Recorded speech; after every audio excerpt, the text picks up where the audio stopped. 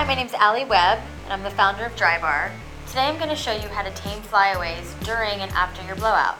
A great way to help tame flyaways is by using a styling cream or a hydrating cream, starting from the mid-shaft and down to the ends. You also want to make sure that the nozzle of your blow dryer is pointing down the hair shaft. After your blowout is complete, you can tame unwanted flyaways with a little bit of hairspray and pomade.